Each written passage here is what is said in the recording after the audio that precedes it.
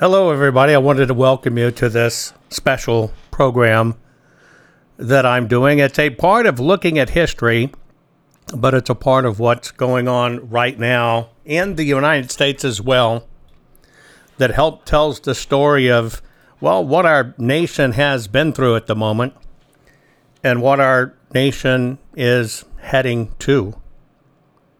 We're going to go back to 1938. Nazi Germany, an event that was called Kristallnacht, or the Night of the Broken Glass. Kristallnacht went down in history as one of the single largest slaughter of Jewish people relating to what you would now call as racism, or in this case, Nazis. The Nazis' hate for Jews, or the Jewish people. It's referred to as the Night of the Broken Glass, and here we are in the anniversary. It actually took place on November 9th through the 10th of 1938. And during that time, the Nazi regime coordinated a wave of anti-Semitic violence in Nazi Germany, and although it was technically a riot, it became known, over time throughout history, Kristallnacht, the Night of the Broken Glass. And the name Kristallnacht is a reference to the shattered glass from the store windows that literally littered the streets during and after the riot. It's also known as the November pogrom.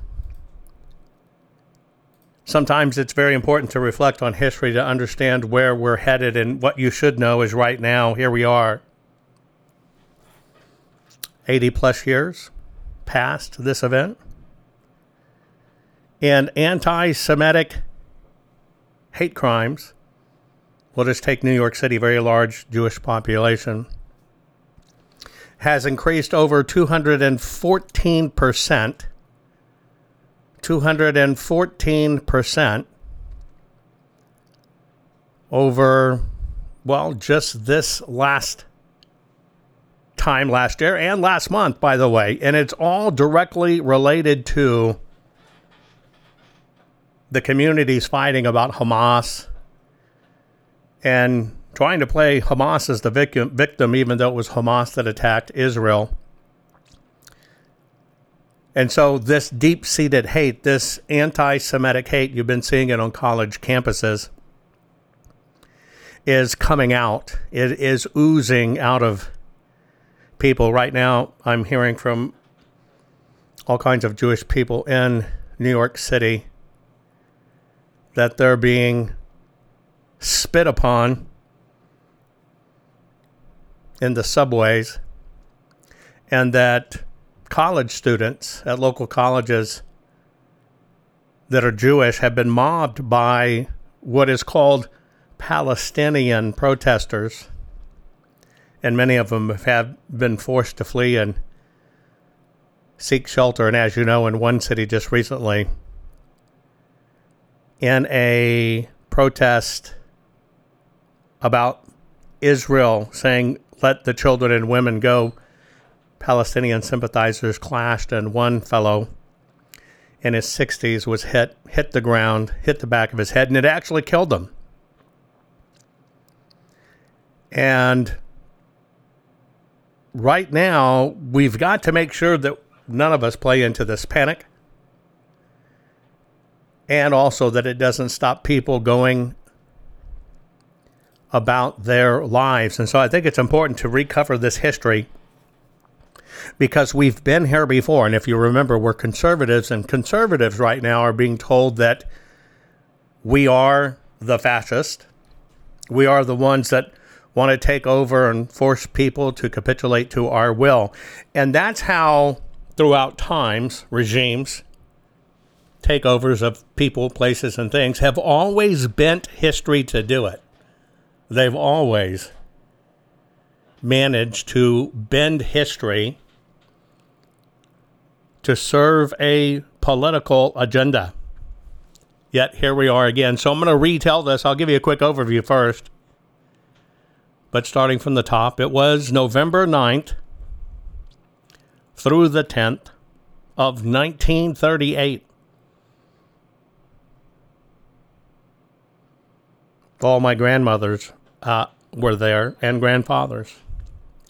And what happened is the Nazi Party, the Nazi Socialist Party, they coordinated a wave of anti-Semitic violence across all of what was called Nazi Germany. It was actually, interestingly enough, to the media that was controlled by Nazi Germany, ironically, basically said it was, get ready for this, peaceful protest. But it spread nationwide. It became a night of violence because most of the merchants were Jewish. And now most people don't understand their history of why so many people are, the Jewish people are doctors, or lawyers, or even merchants, is because in the Christian faith, charging fees, money lenders, bankers, etc., charging fees for those type of things was outlawed for Christians. And Christians couldn't touch dead bodies. So most of those positions, and people not understanding their history, most of those positions fell to people of Jewish faith, because in the Jewish faith, it was okay to lend money and charge a fee. It was okay to be a merchant and make a profit, not just sell it through. And it was okay to deal with dead bodies. And that's why you have so many Jewish people throughout history, including today, that are doctors, lawyers, bankers, etc. And so on this night, what happened is it had been planned. Now, I want you to pay attention here. This was a planned event by the Nazis. Just like our January 6th, they wanted a story. And the story they were going for in 1938, it was to look like an unplanned outburst of popular anger against the Jews, to be like it was spontaneous.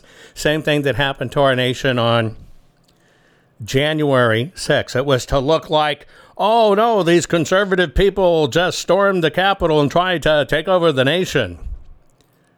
That's why I keep on telling you folks, we have been here before, and history is repeating itself over and over again. And that's why so many times I try to bring history into it, telling you that history matters, is because if we don't understand what's going on from a historical standpoint, and we don't understand how all of these parts fit together in a big program, we'll miss it, because that program is re-happening again right now. And so the Nazis had planned this to look like a spontaneous popular uprising of saying, hey, we don't like the Jews. In reality, Kristallnacht, the night of broken glass, was actually state-sponsored vandalism and arson.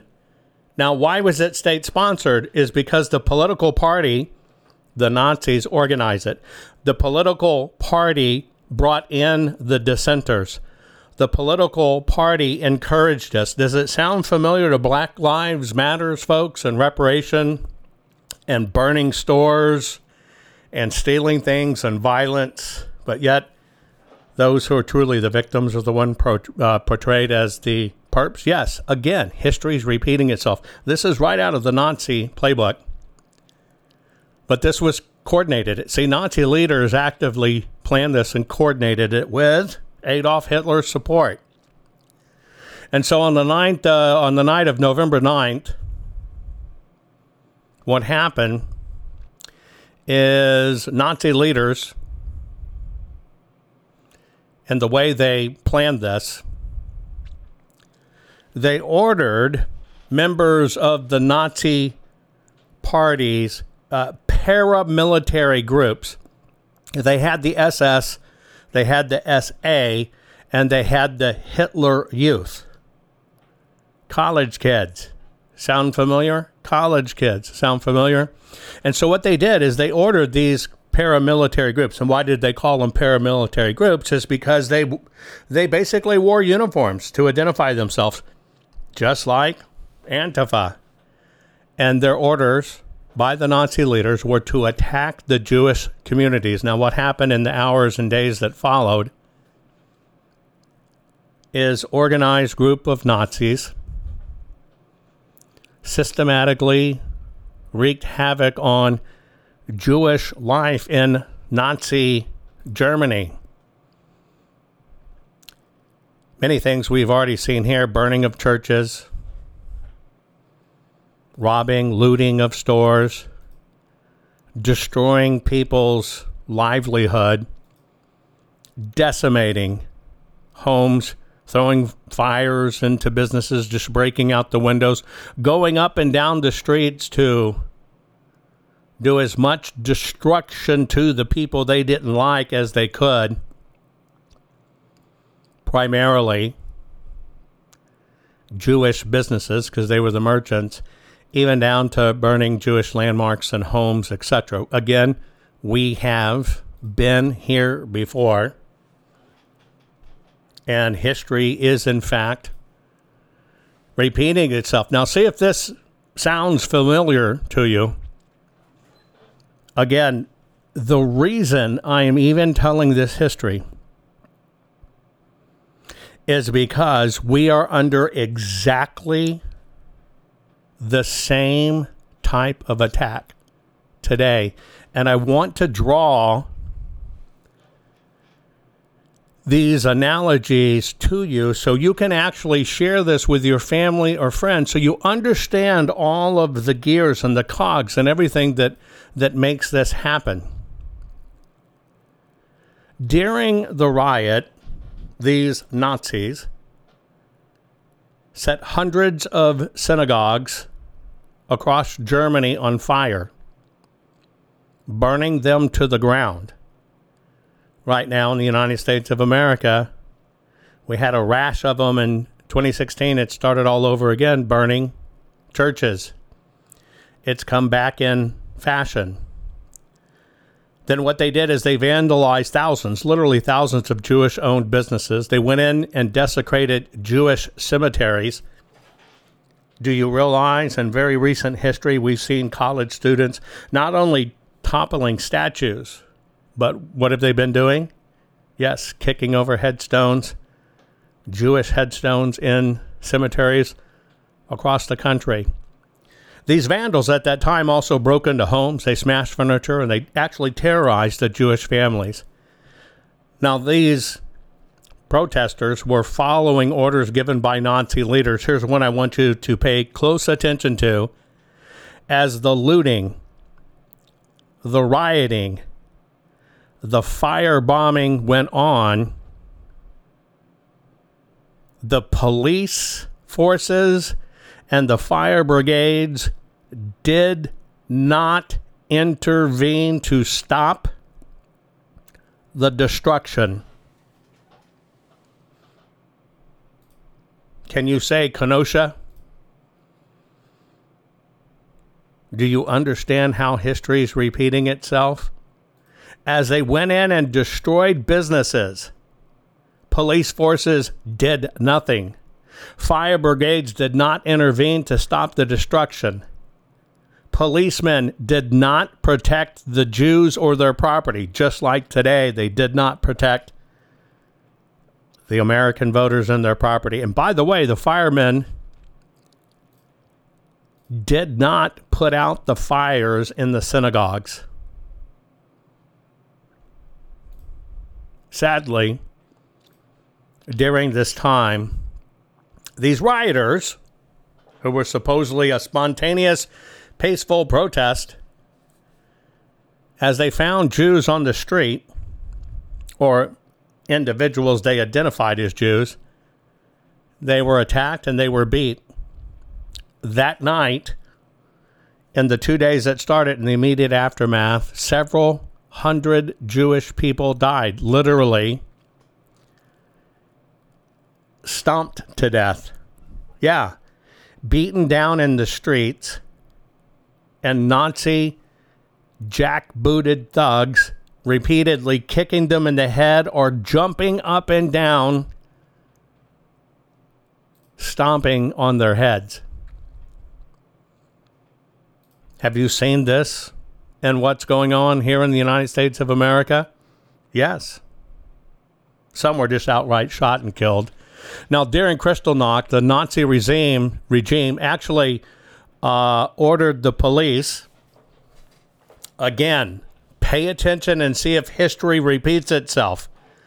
Organized protesters arranged by the government to try to make it look like it was a spontaneous protest. But no, what it was a planned destructive event. These protesters, mostly peaceful, you've seen it on the news, were burning, destroying, killing, beating, kicking, etc. And just so you know, as this was going on, the police actually did respond. I do stand corrected that the police didn't respond. The police did respond. The Nazi police arrested 30,000 Jewish men for trying to protect their families, because it was the Jewish men who were considered the ones to be wrong, who were the ones that, in the government's eyes, committed the crimes. These men did not commit any crimes. The police simply arrested them for being Jewish. Again, this is the turning of history. This is why they brought back words like fascist, etc., and want to place it on conservatives, because when you look up fascist history, you can see all the atrocities, and they're taking young minds who have never studied history, turning it and saying, no, those are the fascists. You see how the ignorance of history creates these catastrophic events. That is the plan. That is exactly how every bit of this is planned and how every bit of it's done. Now, of course, the arrest, they shocked and terrified the Jewish families and communities. Of course, they screamed, this is not right. We're the victims here. And the Nazis did respond. Those 30,000 German Jewish men they arrested, my family included, they were shipped off to concentration camps at Dachau and Buchenwald. And the Germans they would only release those 30,000 men if their families could actually prove that they were going to immediately leave Germany. See, denying freedoms and liberties is the goal of any regime when it's in. You don't get greater liberties and freedoms. You get reduced liberties and freedoms if you don't go along with their well-orchestrated, oiled, machine-like plan. Every bit of this is planned to overtake a people. It was this night, Kristallnacht, that's the night we're talking about, that was the turning point for Germany's Jews. It was only at that time that Jews finally began to realize there was no future for them in Nazi Germany. Not at all. There was no future for them Not at all. Now, what this did is this affected all Jews, Polish, German Jews, many living in Paris and other places. This took on effect around the globe, countries there sympathizing. You got to understand the differences between like Paris and Berlin and stuff are only maybe 500 miles. You have to understand European-wise how close all of these cities are. But most people forget that it was Joseph Goebbels, the great planner of deception and destruction, that planned this event. And it was Joseph Goebbels and their control of the media, because they took over all the media in Germany and literally turned it into Nazi Germany media. I've done programs on this before. And yeah, America was shocked when it happened. President Roosevelt, Franklin Delano, on November 15th of 38, he denounced the Nazi attack. In an official statement, he says, look, I cannot scarcely believe such things could happen in a 20th century civilization. And here we are.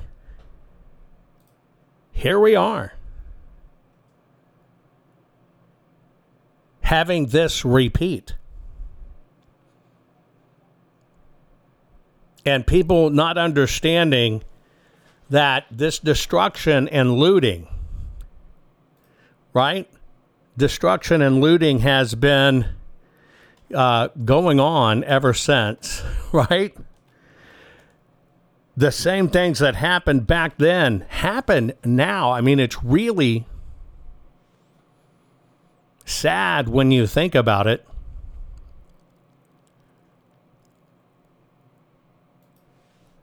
But and it's the saying, we're doomed to repeat history if we don't understand history, right?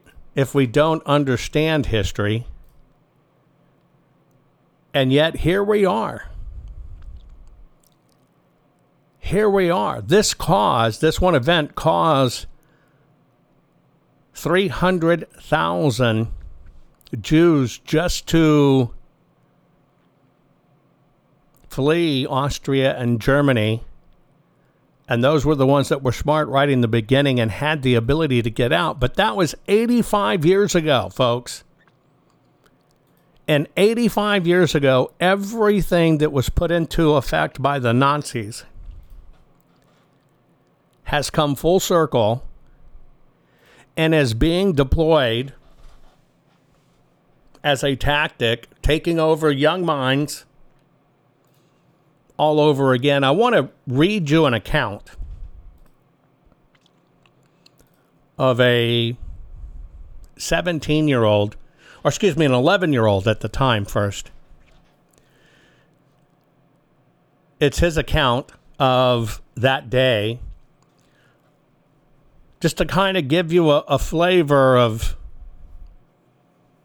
what was going on then, what this Kristallnacht, Night of the Broken Glass, was like. Albert Friedlander was 11 years old in 1938 and living in Berlin. And then, of course, on the nights of the 9th to the 10th of November, Nazis organized a night of violence and destruction against Jewish buildings and Jewish properties. Here's a Jewish boy, 11 years old. Albert had some distinct memories at that time. I'm going to share them with you. Alfred Friedlander was 11 years old on this night.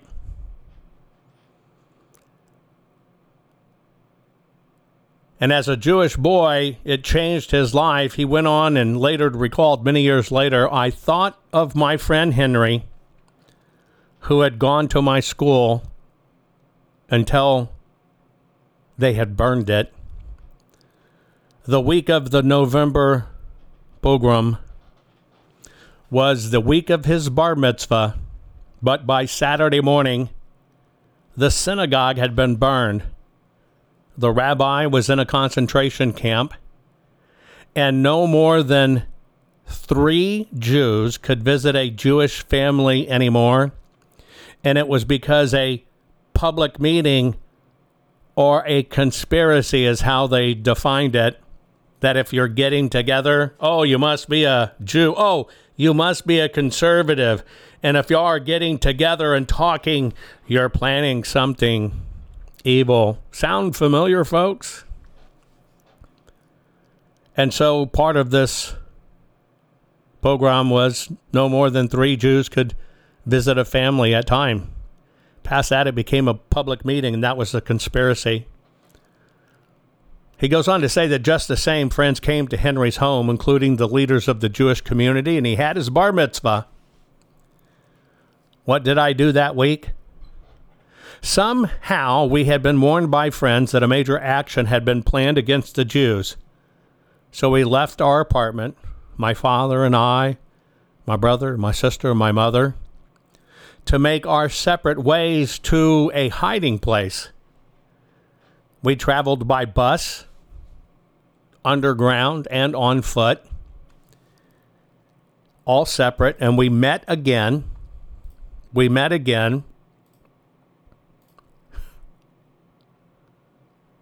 At our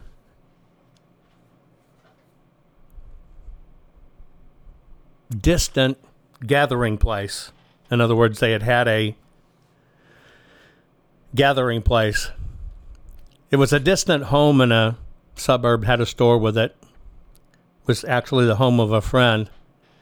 He goes on to say there were 14 of us in that small storeroom right under the roof. It was hot and it was uncomfortable. The next morning, without consulting our parents, my twin brother and I went for a walk. We were 11 years old. And at the next corner, 2 men stopped us and said, "Why aren't you kids wearing your Hitler Youth uniform?" Do you understand how identifying that is? Do you understand this is part of the plan that they would indoctrinate people? How would they take over people's minds? Yeah, it was with the Hitler Youth. The way you showed you had your kids in order is the kids were part of the Hitler Youth. Here's 2 Jewish boys on the street, certainly not wearing that. And 2 men stopped and says, "Why aren't you kid wearing your Hitler Youth uniform?" they asked. He goes on to say, this was our chance to be heroes, to proclaim our Judaism proudly without fear. I spoke up instantly. Our uniforms are at the cleaners. We will be wearing them tomorrow. And they let us go. We walked around the block, back into the house and up to the attic, and thought no more about ever exploring outside. Another day passed. Father thought that it was safe to return, and when he and I started out before the others, retracing our journey to their apartment,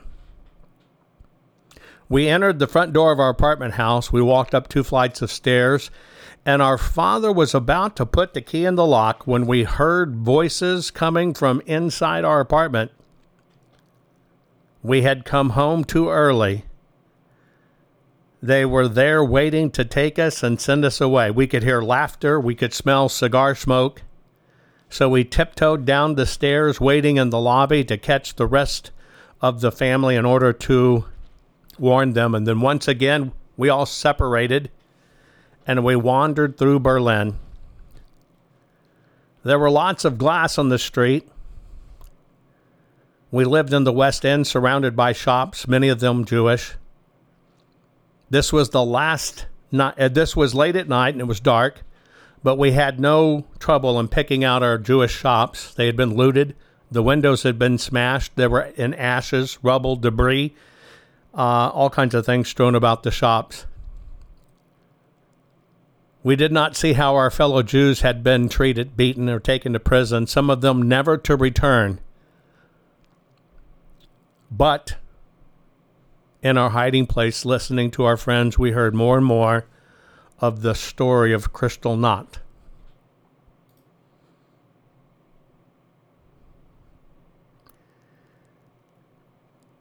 not only were these rioters throwing Molotov cocktails, they were brick-throwing mobs. Again, this should sound familiar to you because, during the Antifa and Black Lives Matters, mostly peaceful riots, there were pallets of bricks set all about the cities. Pallets of bricks, folks, set all about the cities so they could pick up bricks and throw them at people. That night, Kristallnacht, there were 7,500 Jewish businesses that were destroyed. 1,000 synagogues were burned to the ground. And that's when the Jewish people truly knew they were in trouble. And that's when the truly anti-Semitic phase of Nazi rule started.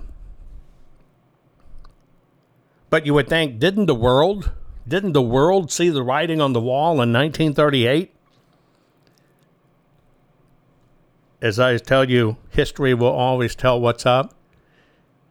If you would have read an American newspaper in the days or weeks after the program, you might have thought so. As news of the programs made its way to the United States, newspapers filled first with descriptions of violence, then with reactions that ranged from terrified to furious. Mobs wrecked Jewish stores in Berlin was one of the headlines. That was the Chicago Daily Tribune. Los Angeles Times at the time wrote, Nazi mobs riot in wild orgy. And so, at that time, while it was going on in those 2 days, commentators and national leaders in the U.S. began to speak out about the violence, often to make a call, plea for common humanity.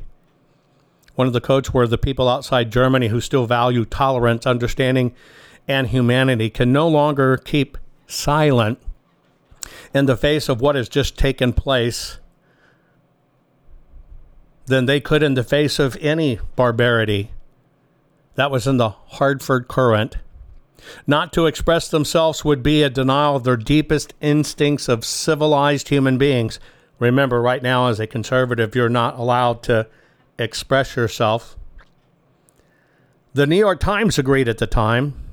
The pogroms produced scenes which no man can look upon without shame for the degradation of his species. The newspaper, that was actually written in the editorial to the New York Times then. Many religious leaders around the country spoke out too. They called attention to the anti-Semitic nature that had driven the attacks and called on congregations to pray and both support Jews, both in Germany and the U.S. But not everyone condemned the violence or blamed it on anti-Semitism. The New York Daily News had a theory for why Germans were so eager to participate in the pillage. See if this sounds familiar. Oh, this wasn't an attack on the Jews. No. Again, see if this sounds familiar, folks. These were just people who were having a tough time economically. These were people on the lower end of society that were just having a hard time making ends meet. And all they were doing was responding to economic insecurity. So it's not like it's a crime. They're just trying to feed themselves. Economic insecurity. One person wrote that Hitler couldn't control his people. He's losing his grip to the born thief element of the once super orderly and super policed Germany. Germans were just hungry. Ready for this? Germans were just hungry. And all they were trying to do is get reparations. Yes, reparations for World War I. They were just trying to get reparations. And so don't judge the people and fly off the handle. They were just suffering and hungry. At this point, it should be laughable to you.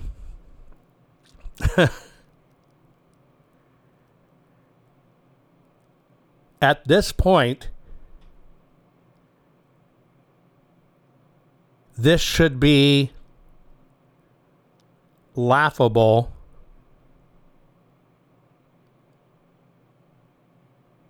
to you. It really should. And why should it be laughable? Because every bit of it, every plan, every tactic, every technique that we've been going through right now is only a repeating of history. Down to the words, down to the plans, even down to the staging of the bricks, or even down to, well, they just couldn't control themselves because they're economically disadvantaged. They're just trying to get reparations.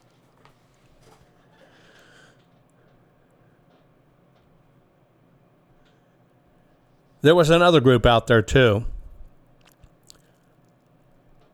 Some of the people took this, in America, some of these people took this story of economic insecurity theory one step further, instigating or insisting that Germany government had instigated the violence because it needed to line its coffers, and therefore it used the possessions of Germans, Jews, and then started fining them or levying fines against them. That was a headline also in the New York Times. Under a pretense of hot-headed vengeance, the government makes cold-blooded effort to increase its funds. No, it was an extermination program fortified by it. This might sound familiar. A weekly radio broadcast that reached tens of millions of listeners.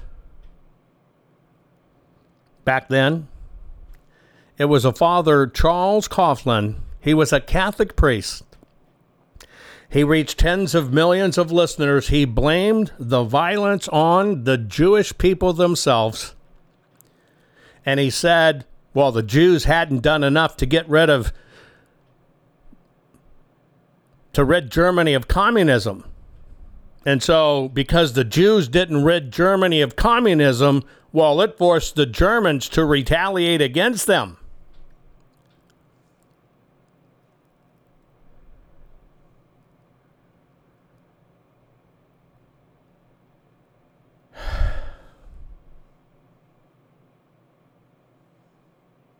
Even Franklin Delano Roosevelt hesitated. He said, I don't know that there's anything we can do against it. That was the next day.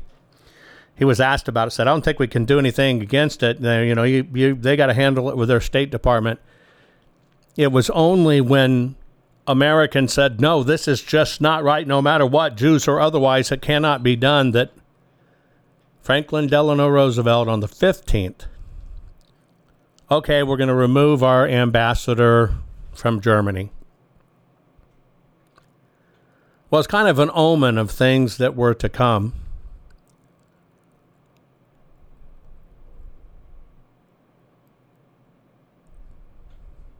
What happened is very few people, primarily because of it being Jews and such a targeted thing. You have to understand, Jewish people been targeted many times throughout history, and when that happens, people become oblivious to it. And so Jewish groups did little to get public support for European counterparts. Even the General Jewish Council took 4 days. They represented the largest group of Jewish organizations in the nation there. Took 4 days for them to reply, and they just said there should be no parades, no public demonstrations or protests by Jews. That was their response. Well, within a few years, Nazis had wiped out 6 million European Jews, and what this was the first shocking step. This was the first shocking steps. Now, remember at the top of the program, I talked about how anti-Semitic hate and acts of crime are up in New York City 214% this last month.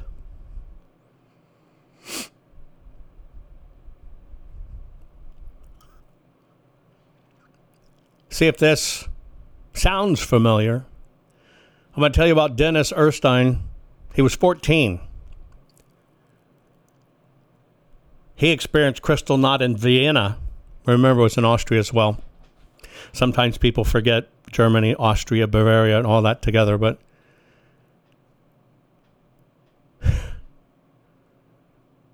when people were out in the streets, what happened? They were called racial slurs, and they were hit and spit upon. What's going on right now in New York City subways with the Jewish people? They are being called racial slurs. They are being hit and spit upon. The German government did resolve this, though. Just like our January 6th. Even though it was planned by our government and they used it to stop conservatives, this part will kind of eerily remind you of what we're going through right now and the aftermath of Kristallnacht. The German government blamed the Jews for the attacks, blamed the Jews. They were the ones that caused people to attack them. They levied massive fines on the German Jews because they let it happen. They imprisoned a lot of them. And by the way, they forced all of the Jews and their stores that had been burned out and destroyed, well, they forced them to hand over their insurance payments that they received for the damage because it was the fault of the Jews.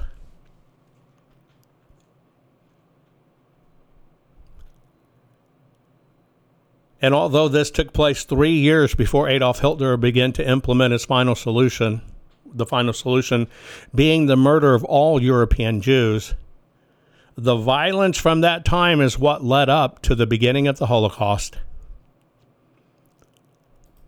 And here we are, 85 years later, and the writing is on the wall. And this is being done, orchestrated, planned, executed with all the elements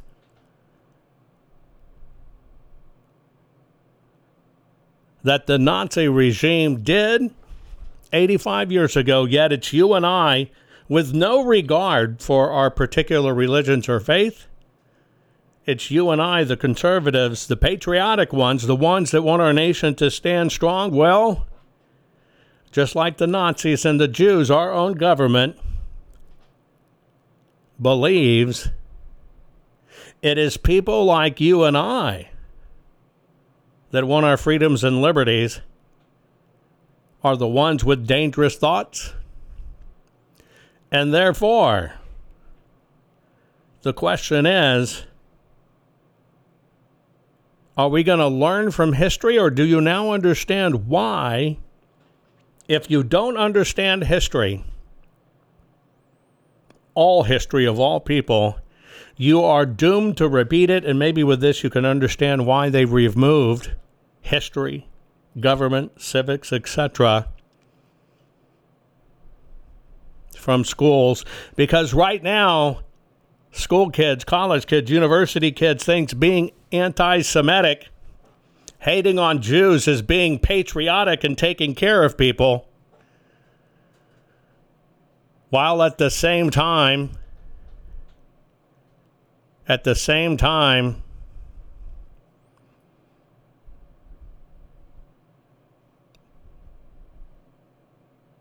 burning stores and looting stores is okay for reparations. And yes, there are people out there that are going to think the Israeli stuff is another money laundering operation just like the Ukraine. But I would have to say you're probably pretty fucking ignorant. And let me tell you why. You got to track the billions properly. I know it's easy to hate on Jews. Remember, you're following a Jew. But it's real easy to jump to conclusions. It's real easy to jump to a mess. It's real easy to try to put them all in one little category. But I can tell you from this dirty Jew's standpoint,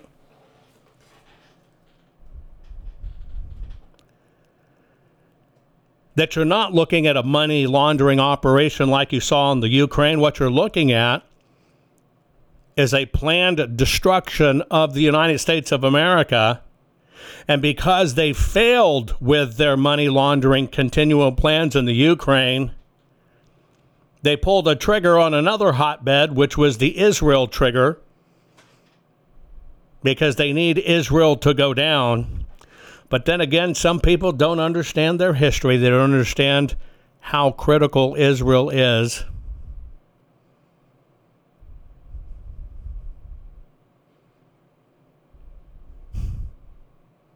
To the safety of the world. But it's okay. It's live and learn. It's a lot easier to hate. It's a lot easier to hate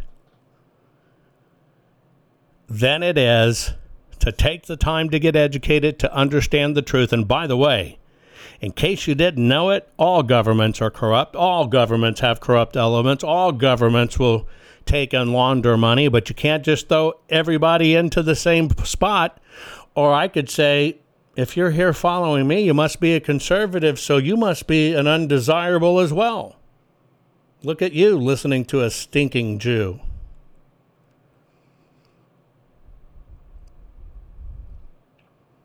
People and their attitudes never cease to amaze me. Even right here.